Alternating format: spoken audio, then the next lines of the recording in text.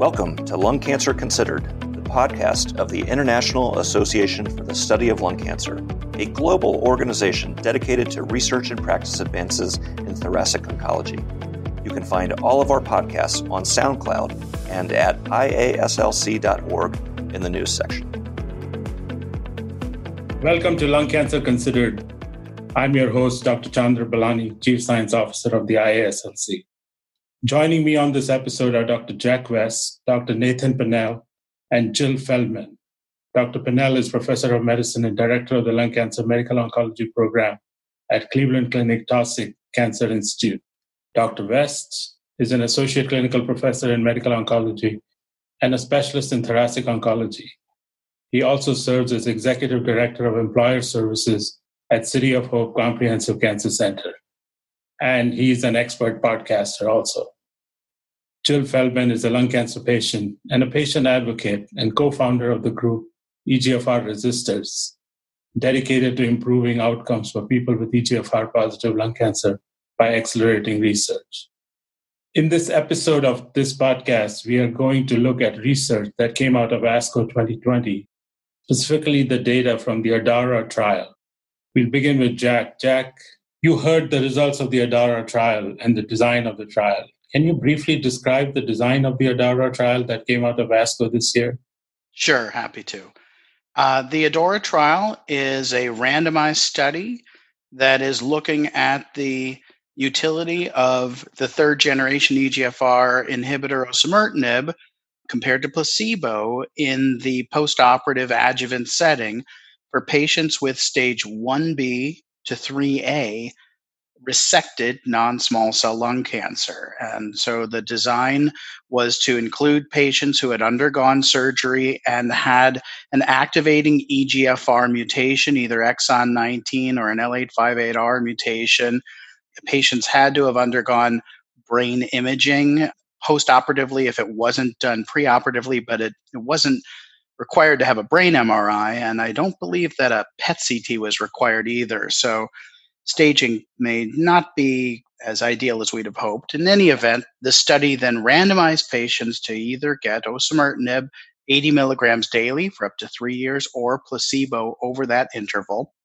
And the primary endpoint was disease-free survival by investigator assessment, first specifically focusing on patients with stage 2 to 3A disease, and then also secondarily looking at a broader inclusion of the patients with stage 1B disease. I should also mention that patients were allowed to have undergone postoperative chemotherapy before the osimertinib or placebo. It wasn't required. Most patients did, but not as many as many of us would have preferred. And postoperative radiation was not allowed, including in patients with stage 3A disease. So, Jack, if you look at the baseline characteristics of the trial, there are approximately 32% of the patients, or 25 to 32% of the patients who are smokers. And EGFR patients have low incidence of smoking. Do you think this confounds the results of this trial? I don't think so. It should. I think one thing that we've learned really from the IPASS study on, so it's been more than a decade, that the molecular characteristics, specifically the presence of that EGFR mutation, trumps any clinical considerations. So the presence of an activating EGFR mutation is really what should have been required, and I agree with that, rather than segregating by smoking status or excluding prior smokers. I also think that while it is consistently true that never smokers are overrepresented in patients' studies with driver mutations, especially EGFR, maybe ALK as well, I don't think we want to send the message that it is so tightly linked that we shouldn't be testing or believing results in patients who have a smoking status and who test positive. So I think, especially in a randomized trial, that should be controlled. And there are definitely plenty of patients who do have some smoking status. It tends to be more limited and it tends to be more remote in those with an EGFR mutation, but the mutation is what's critical. So what you're saying is that mutation trumps everything else on the clinical characteristics of the patient. Yes, exactly. I mean, that is something that we learned from the IPASS trial, and it has continued for more than a decade. And Nate, do you see a lot of smokers with EGFR mutation in your practice? I do, as opposed to probably Jack's practice on the West Coast. Here in the industrial Midwest, most of my patients are former smokers. And I would say even, I don't know, maybe half of the people that I identify with EGFR mutations or ALK gene translocations have some smoking history, although clearly we get some non-smokers as well. But it's probably not quite as representative as what you would see in a trial like this one. So it seemed that Roy, when he presented the results of the ADAURA trial, he was very excited. And the hazard ratio of 0.7 in the primary endpoint was actually impressive. So Nate, could you just briefly tell us about the results of the trial? Sure. And I think not too many times in our career do we get an opportunity to present a trial so floridly positive that it gets put into a plenary presentation with just a few weeks' notice. So the primary endpoint of the study was disease-free survival, specifically in the higher risk groups of patients with stage 2 and stage 3A disease. It was designed to detect a difference of with a hazard ratio of 0.7, which is what many people would consider to be the minimal clinically relevant one. But at the interim analysis, the independent monitoring committee noted that the disease-free survival hazard ratio was 0.17. So that is not a typo. And when you look at the disease-free survival curves, there is a very impressive separation of the curves, where at 2 years, the disease-free survival was 90% with those who received osimertinib and only 44%, even at just 2 years, in the control arm. So an absolute difference of 46%, so almost 50% absolute difference in recurrences at 2 years. So at this point, they felt that the trial had to be unblinded, and then we all got to see the data very quickly, which was nice. Great. So you think that the benefit in stage 1B disease is lower than stage 2 and stage 3A disease?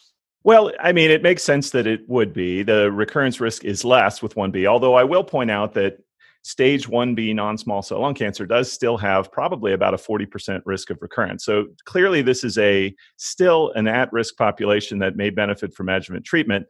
However, when you average it in, of course, the hazard ratio, including 1Bs, only moved from 0.17 to 0.21, but they did break down the hazard ratio of disease-free survival by stage. And what we can see is that in the 1Bs, the hazard ratio for disease-free survival was 0.5, which in most trials would be considered a pretty impressive improvement, but clearly less of a benefit seen in that group, although it was still significant. All right, let's move on to Jill. Jill, what do you think, especially the patient perspective on the endpoints of disease-free survival versus overall survival? Yeah, so it's been very interesting for me, somebody who's been in the lung cancer space for a long time. And historically speaking, having lost both my mom and my dad to lung cancer only months after being diagnosed, I understand why overall survival has been primary important endpoint in lung cancer. But as there's been advancements, it's a whole different lung cancer world now. And treatments like osimertinib, they're allowing patients to live longer. So when you look at it, for some, overall survival might be the only important endpoint. They might just want to live a couple more months and make it to an important moment or milestone in their family. But I think what's really, kind of overlooked sometimes is that it's not the only important endpoint. It's not the only meaningful endpoint. We also value disease-free survival and quality of life. And those are important. We, as patients, we want hope that we can live long enough and well enough to reach and enjoy that next milestone. And so I feel like when you talk about it like that, I like to use analogies sometimes. And I use the football analogy when it's even with my team when I talk about strategy. To me, overall survival is like throwing the Hail Mary touchdown, right? If you're only looking at that, then you may get it, you may not get it. But what we really look at, we're not looking to throw the Hail Mary touchdown. We just want to get to that next first down. What we do with that next series, we don't know yet, right? But what we do know is that first downs will keep us in the game. And the longer we're in the game, the longer research has time to develop and discover new treatment options for us. So I think the most important thing to note is that but it depends again on the patient, what is important to them at that point in their life. Thank you, Jill. That was a great perspective. But as you heard at ASCO, that Roy Herbst called the results of ADAURA a home run, and he gave the baseball analogy. And what do you think, Jack? Does this apply? I would say that perhaps the person who presented the trial is not the most balanced perspective on its overall utility, and I would also say that a home run would be showing that we have cured these patients, and that is not what we've shown. I would say that it is clearly a positive trial for disease-free survival, and the results are impressive for what it asked. The challenge that I see is that this is not the endpoint that the lung cancer community has historically considered our gold standard or what we would really hope to see for adjuvant therapy curative setting. We have never spent any time considering disease-free survival years ago when chemotherapy became the standard of care. That was based on only overall survival, and similarly with ECOG 1505 that looked at the addition of bevacizumab to chemotherapy.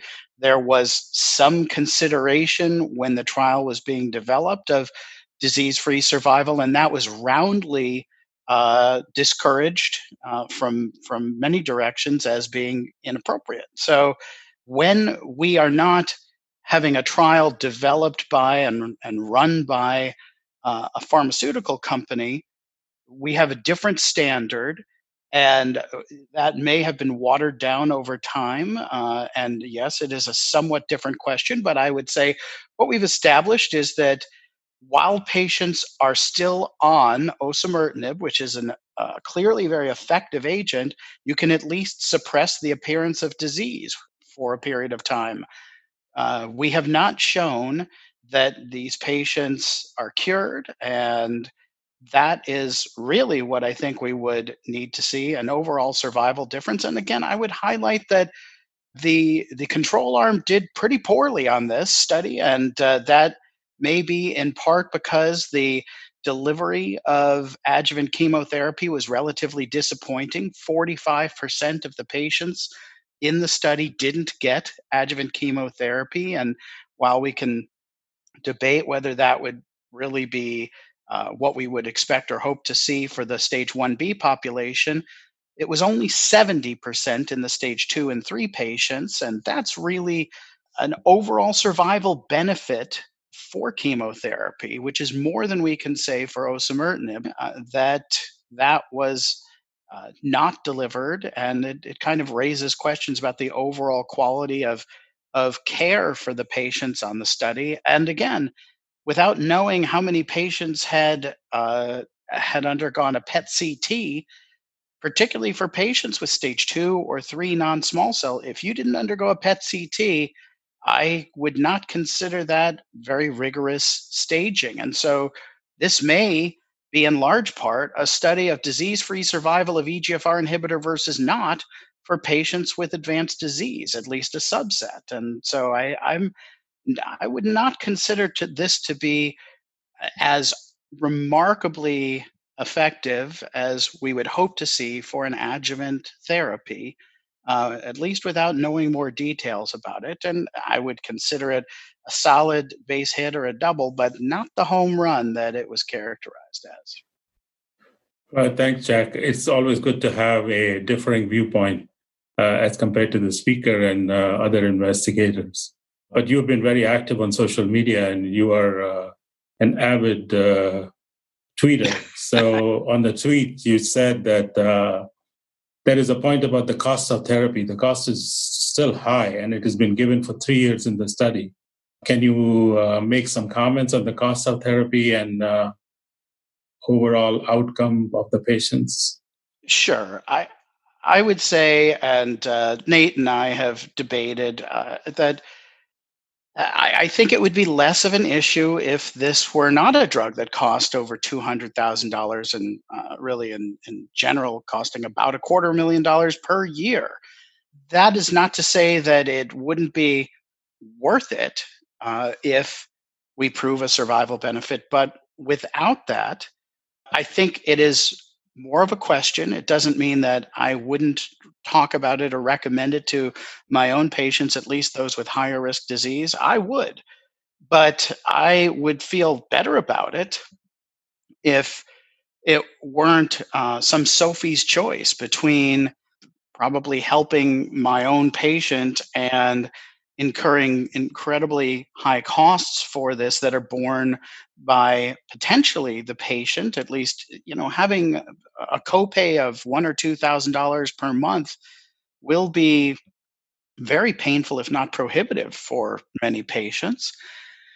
And of course, the broader costs are borne by other folks in society who are not voting on that. They just see their healthcare premiums go up 30% next year and are crying at the kitchen table because they can't manage when one of the people with the job has lost it because of coronavirus, and this comes up.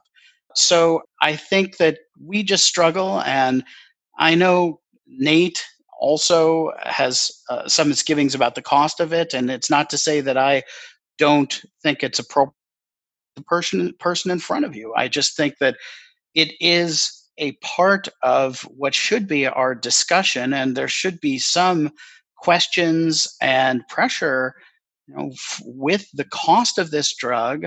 When you're talking about $750,000 over 3 years to treat a patient, and some of these patients are already cured and can't get more cured, and they're going to be on it for all this time. And the reality is that there's a very real probability that it will be extrapolated to patients with earlier stage disease and patients treated for more than 3 years. Because if you have treated someone for 3 years, you can't have any real confidence that you've eradicated the disease if you couldn't say that after 2.5 years. So I think that if patients can continue it for 3 plus 4, 5, 6, 10 years, that will be the temptation.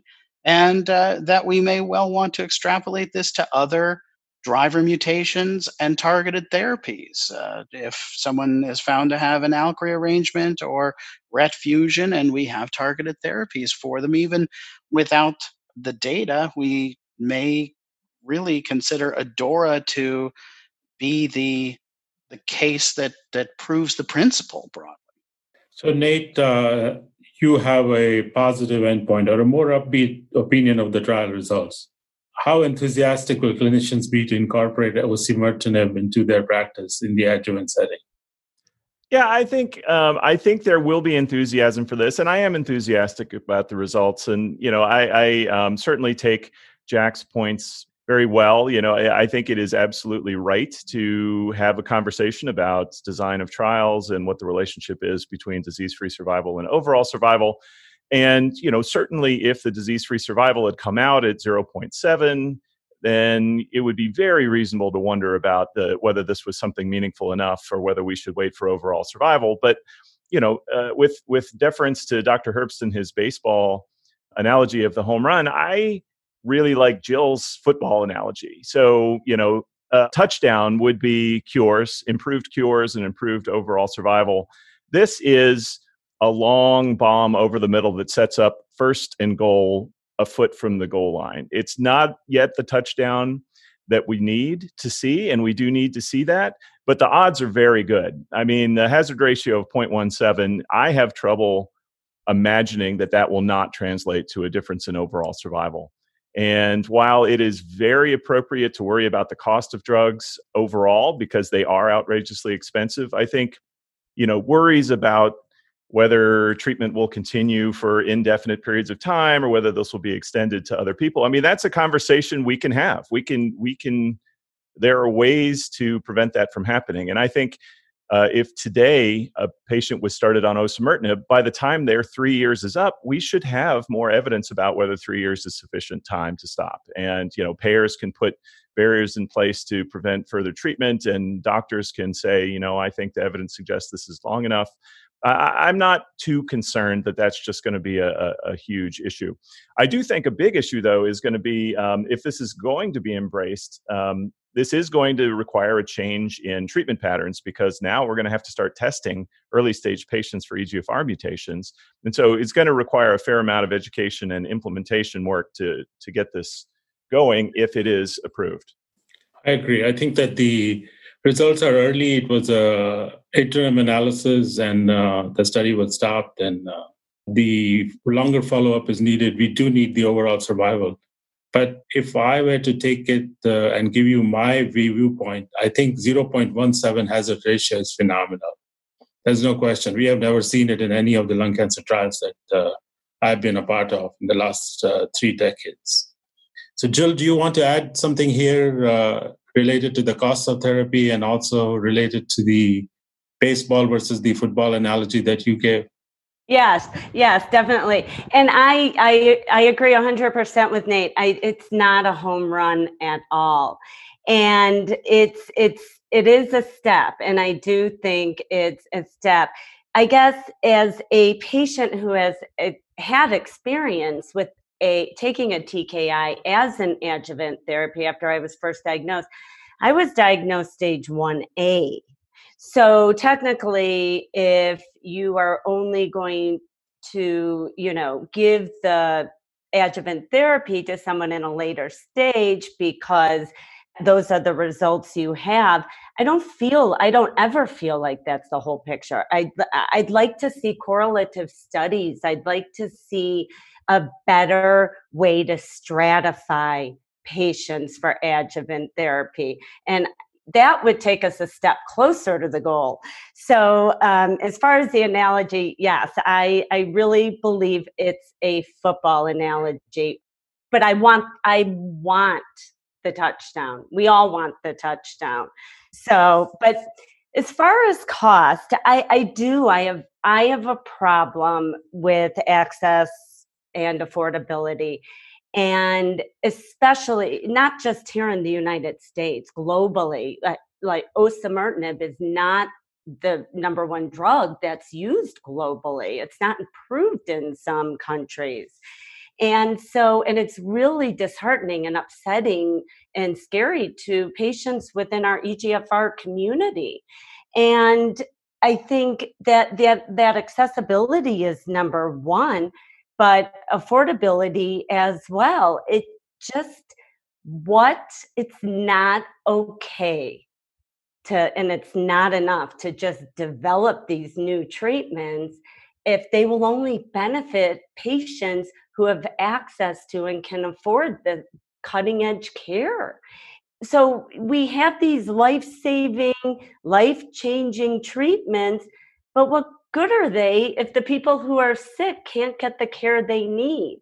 So I think that is a major problem. And I personally know people who have decided not to do treatment because they do not want to leave that financial burden on their family. And that is just wrong. It's wrong. So that is a major problem, definitely, that I have with as far as affordability and cost. And I was just going to say that I totally agree with Jill's point. And I think that we are seeing provocative, still early data on minimal residual disease or tracking through circulating tumor DNA or circulating tumor cells, the response to therapy, or identifying which patients are at greater risk of progression after chemoradiation, or all sorts of settings, not just lung cancer, but actually what's also impressive about this work is that it is so consistent across different tumor types and clinical settings that I'm very hopeful that in the next several years, not decades, but just in the next few years, we can move forward with the means of identifying, as Jill suggested, which patients are at highest risk and not necessarily overtreating the patients who test negative, who would qualify for ADAURA, and kind of using that to refine that, but also extending beyond it. If there are stage 1A patients, or certainly helping to inform in the 1B setting where patients have a much better prognosis and there is a real risk of over as well as under treating, to help inform by doing this testing. So I look forward to a time, which I hope is in the not very distant future, when we can be much more informed in these conversations. And then I don't think we'll have nearly the dilemma we do now. Yeah, I'll second that. I mean, that's a great point, and I think all of us would much rather be treating the people that truly need it rather than everyone. I think we are living in the era of precision medicine, and hopefully all parties will agree to test lung cancer patients in their early stages after surgical resection. And hopefully, I think that will take our treatment to the next level. I agree with all three of you, but I still think that survival trumps everything. And I think we need to wait for the survival results. And I agree with Jack that the control arm did really perform poorly as compared to what we would have expected. So moving on, I guess maybe I should ask you, Jack and Nate, that if you were to see a patient tomorrow, would you sit down and talk to them, or you would just give it to them? Well, I think it needs to be a conversation. And even though I have some issues with the trial, it doesn't mean I'm not impressed by the results. I think they're, even if they're not that surprising, I do think that DFS was a much lower bar to clear. But I would absolutely talk about it with my patients. I would go so far as to probably recommend it for my higher risk patients. For my lower risk, the 1B population, I would talk about it. I just wouldn't be as strong or full-throated in my recommendation for it. I think it's much more dependent on what I think a patient may have a perspective on. I suspect that most patients learning these data, if they're higher risk, will be eager to do it if it is practically, and by that I largely mean financially, feasible. We didn't really talk about toxicity issues, but I would say osimertinib is very conducive to longitudinal administration in a way that some of the other prior, such as erlotinib or especially afatinib, EGFR TKIs are just not as feasible for longitudinal. And here I think that the main toxicity is financial if it's there for the patient. Yes, I completely agree with Jack. You don't just walk in and say, this is what we're doing. We have to have a conversation about it. But certainly for my stage 2 and 3 patients, and again, we have to remember this trial, even though it included stage 1B, this was the old staging system. And so the higher risk 1Bs will now be included in stage 2. I would recommend it unless there was a real reason not to, but I would certainly discuss the data and take into consideration what the patient's wishes were. But I do think this is, it's a relatively straightforward concept. You can say that you can cut the risk of the cancer coming back in the first 2 years by, 83%, and that's pretty good. Now and will it cure you? I don't know, but we will find out that information. And in the meantime, I don't think that it's reasonable to make people wait what may still be several years to learn whether there's an overall survival benefit before talking about treating. I think the hard part there is, and I understand, again, I took TKI as adjuvant therapy. because of my family history, and even though I was stage 1A originally, but I think the hardest part there is for patients is adjuvant therapy is for curative intent. So when a patient goes on adjuvant therapy, I think your mindset in the beginning is that you are going to go on it, but there's a light at the end of the tunnel where you will go off of it. And that's one thing that we don't know what's going to happen when the patient goes off of it. And that's an important conversation to have. Again, personally speaking, when I was on it, that's the only time in 11 years I haven't had cancer. The minute I went off it, almost the cancer came back, which, okay, I mean, it's okay. We knew, that's how we knew I still had cancer, and I ended up becoming a stage 4A patient. But I think for patients, it's important, especially for patients who have side effects. And yes, you guys are absolutely right. The majority of the patients, it's tolerable. But once again, personal experience, I'm a patient that mouth sores galore. I lost 13 pounds the first month and a half that I went on, after I went on osimertinib,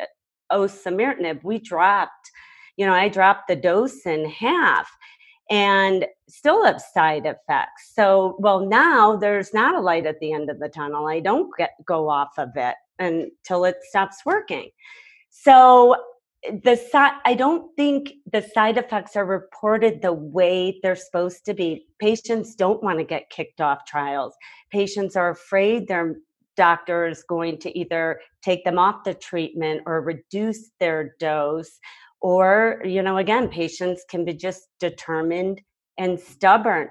So what we hear in our community from patients is not what you guys necessarily hear or the data shows. So people really do struggle with it. And so I think that, that is something to take into consideration when talking to the patients and when a patient's making a decision about, again, something they may only be on for 3 years. Is 3 years the magic number? Are they going to want to stay on it? Because you have to understand too that patients, they have a hard time when they're not, quote unquote, doing something. Will we be able to say whether it is 1 year, 2 years, or 3 years based on the long-term follow-up of the trial, that those patients who say took it for 3 years maybe survived the longest? So I think we need to wait for the overall survival and the results of the compliance of the treatment and all the duration of the treatment that the patients took. Yeah, and I just have to say that, with all the advancements in lung cancer research over the years, there hasn't been any in the early stage, particularly in lowering the high risk of recurrence. So you look at all these other cancers that have a 90 some odd % cure rate if they're caught in the early stage and they go through the protocol of treatment. So when a lung cancer patient is diagnosed with lung cancer and it's early stage and you're told what % have recurrence, it's really, you feel helpless and it's disheartening. So, when you say, what can I do? I mean, you can only hope and pray so much, right?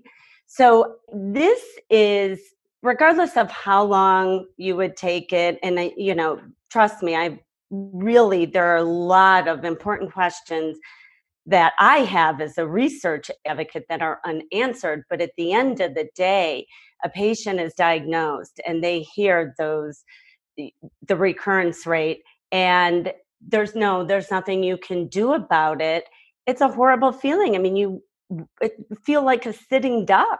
So what do you want? You want hope. You want hope that, well, if I do this, then maybe it'll work long enough until there's something else. And again, it's that football analogy. What's going to get me to the next first down. And so that's where I think the majority of patients, this is hope to them. And not every patient, obviously. And, there's a lot of patients who are stage 2 patients now, or that don't decide not to do chemotherapy. So it is really, really a personal decision. All right, Nathan, Jack, do you want to add your last comments?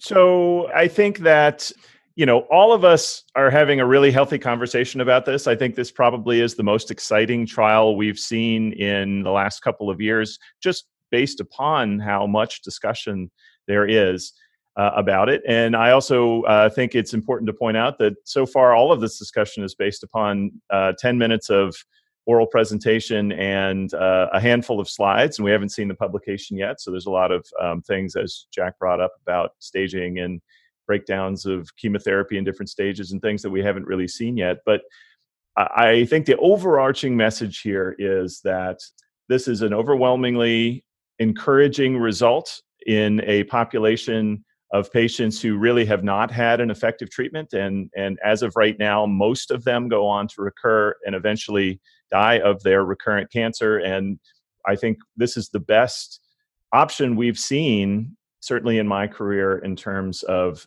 the hope and potential that we may be significantly impact their cure rates and overall survival. And so I absolutely can't wait to see the overall survival results. But in the meantime, I think that this is promising enough that this will hopefully change practice, and it's certainly changing my practice. Jack, do you agree? I agree more than I don't. I think we need to work with the information we have at the time.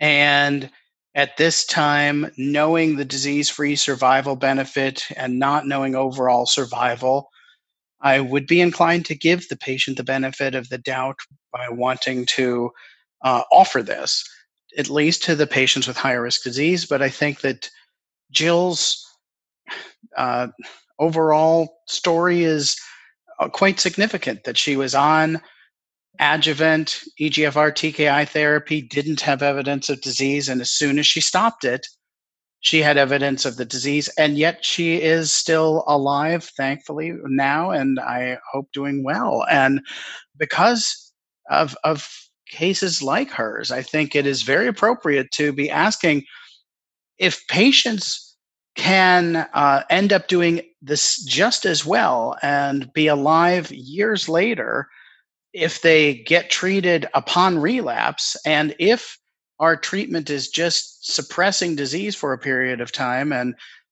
we would expect that the EGFR inhibitors are not necessarily going to last forever in their efficacy, that acquired resistance may occur, and it may be leading to small cell transformation or something that is harder to treat when it happens.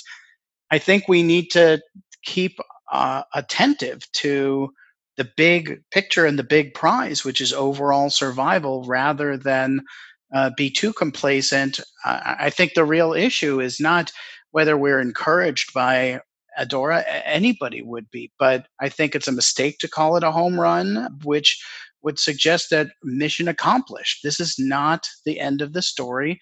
We have much more to learn. And I'm also concerned about, as a lung cancer community, rescinding our role as enforcing rigorous endpoints and standards and trying to defend those, because I think that there are clear marketing interests, and this is something that is good business, and it was a good business decision more than a scientific one to have disease-free survival as the endpoint. It's a little bit of both, but the reality is that we have different standards when we are choosing the endpoints ourselves than when a pharma company is choosing them. And I don't think we should let go of the control we should hope to have in the process. I agree. I think that we should wait for the overall survival results. But in fact, I would still say that the results are impressive, more positive than we have ever seen. So with that, let me thank you all, Jill, Nate, and Jack, for joining me on this podcast. As we conclude this discussion, I think we can all agree that we have a large number of approvals and options for patients with lung cancer. And I think it is a good problem to have, having to debate the nuances of so many therapies. Thank you for evaluating those nuances here. And thank you for your work that you do to improve the field. Hopefully, we'll take the field of lung cancer to the next level and overall improve the outcome of our patients with lung cancer. Thank you again for joining me today. Thank you. My pleasure. Great. Yeah, thanks so much for inviting me. Thank you for listening to this podcast. Visit the news section on iaslc.org for more Lung Cancer Considered podcasts. And please like your favorite episodes on SoundCloud and share them with your friends and colleagues.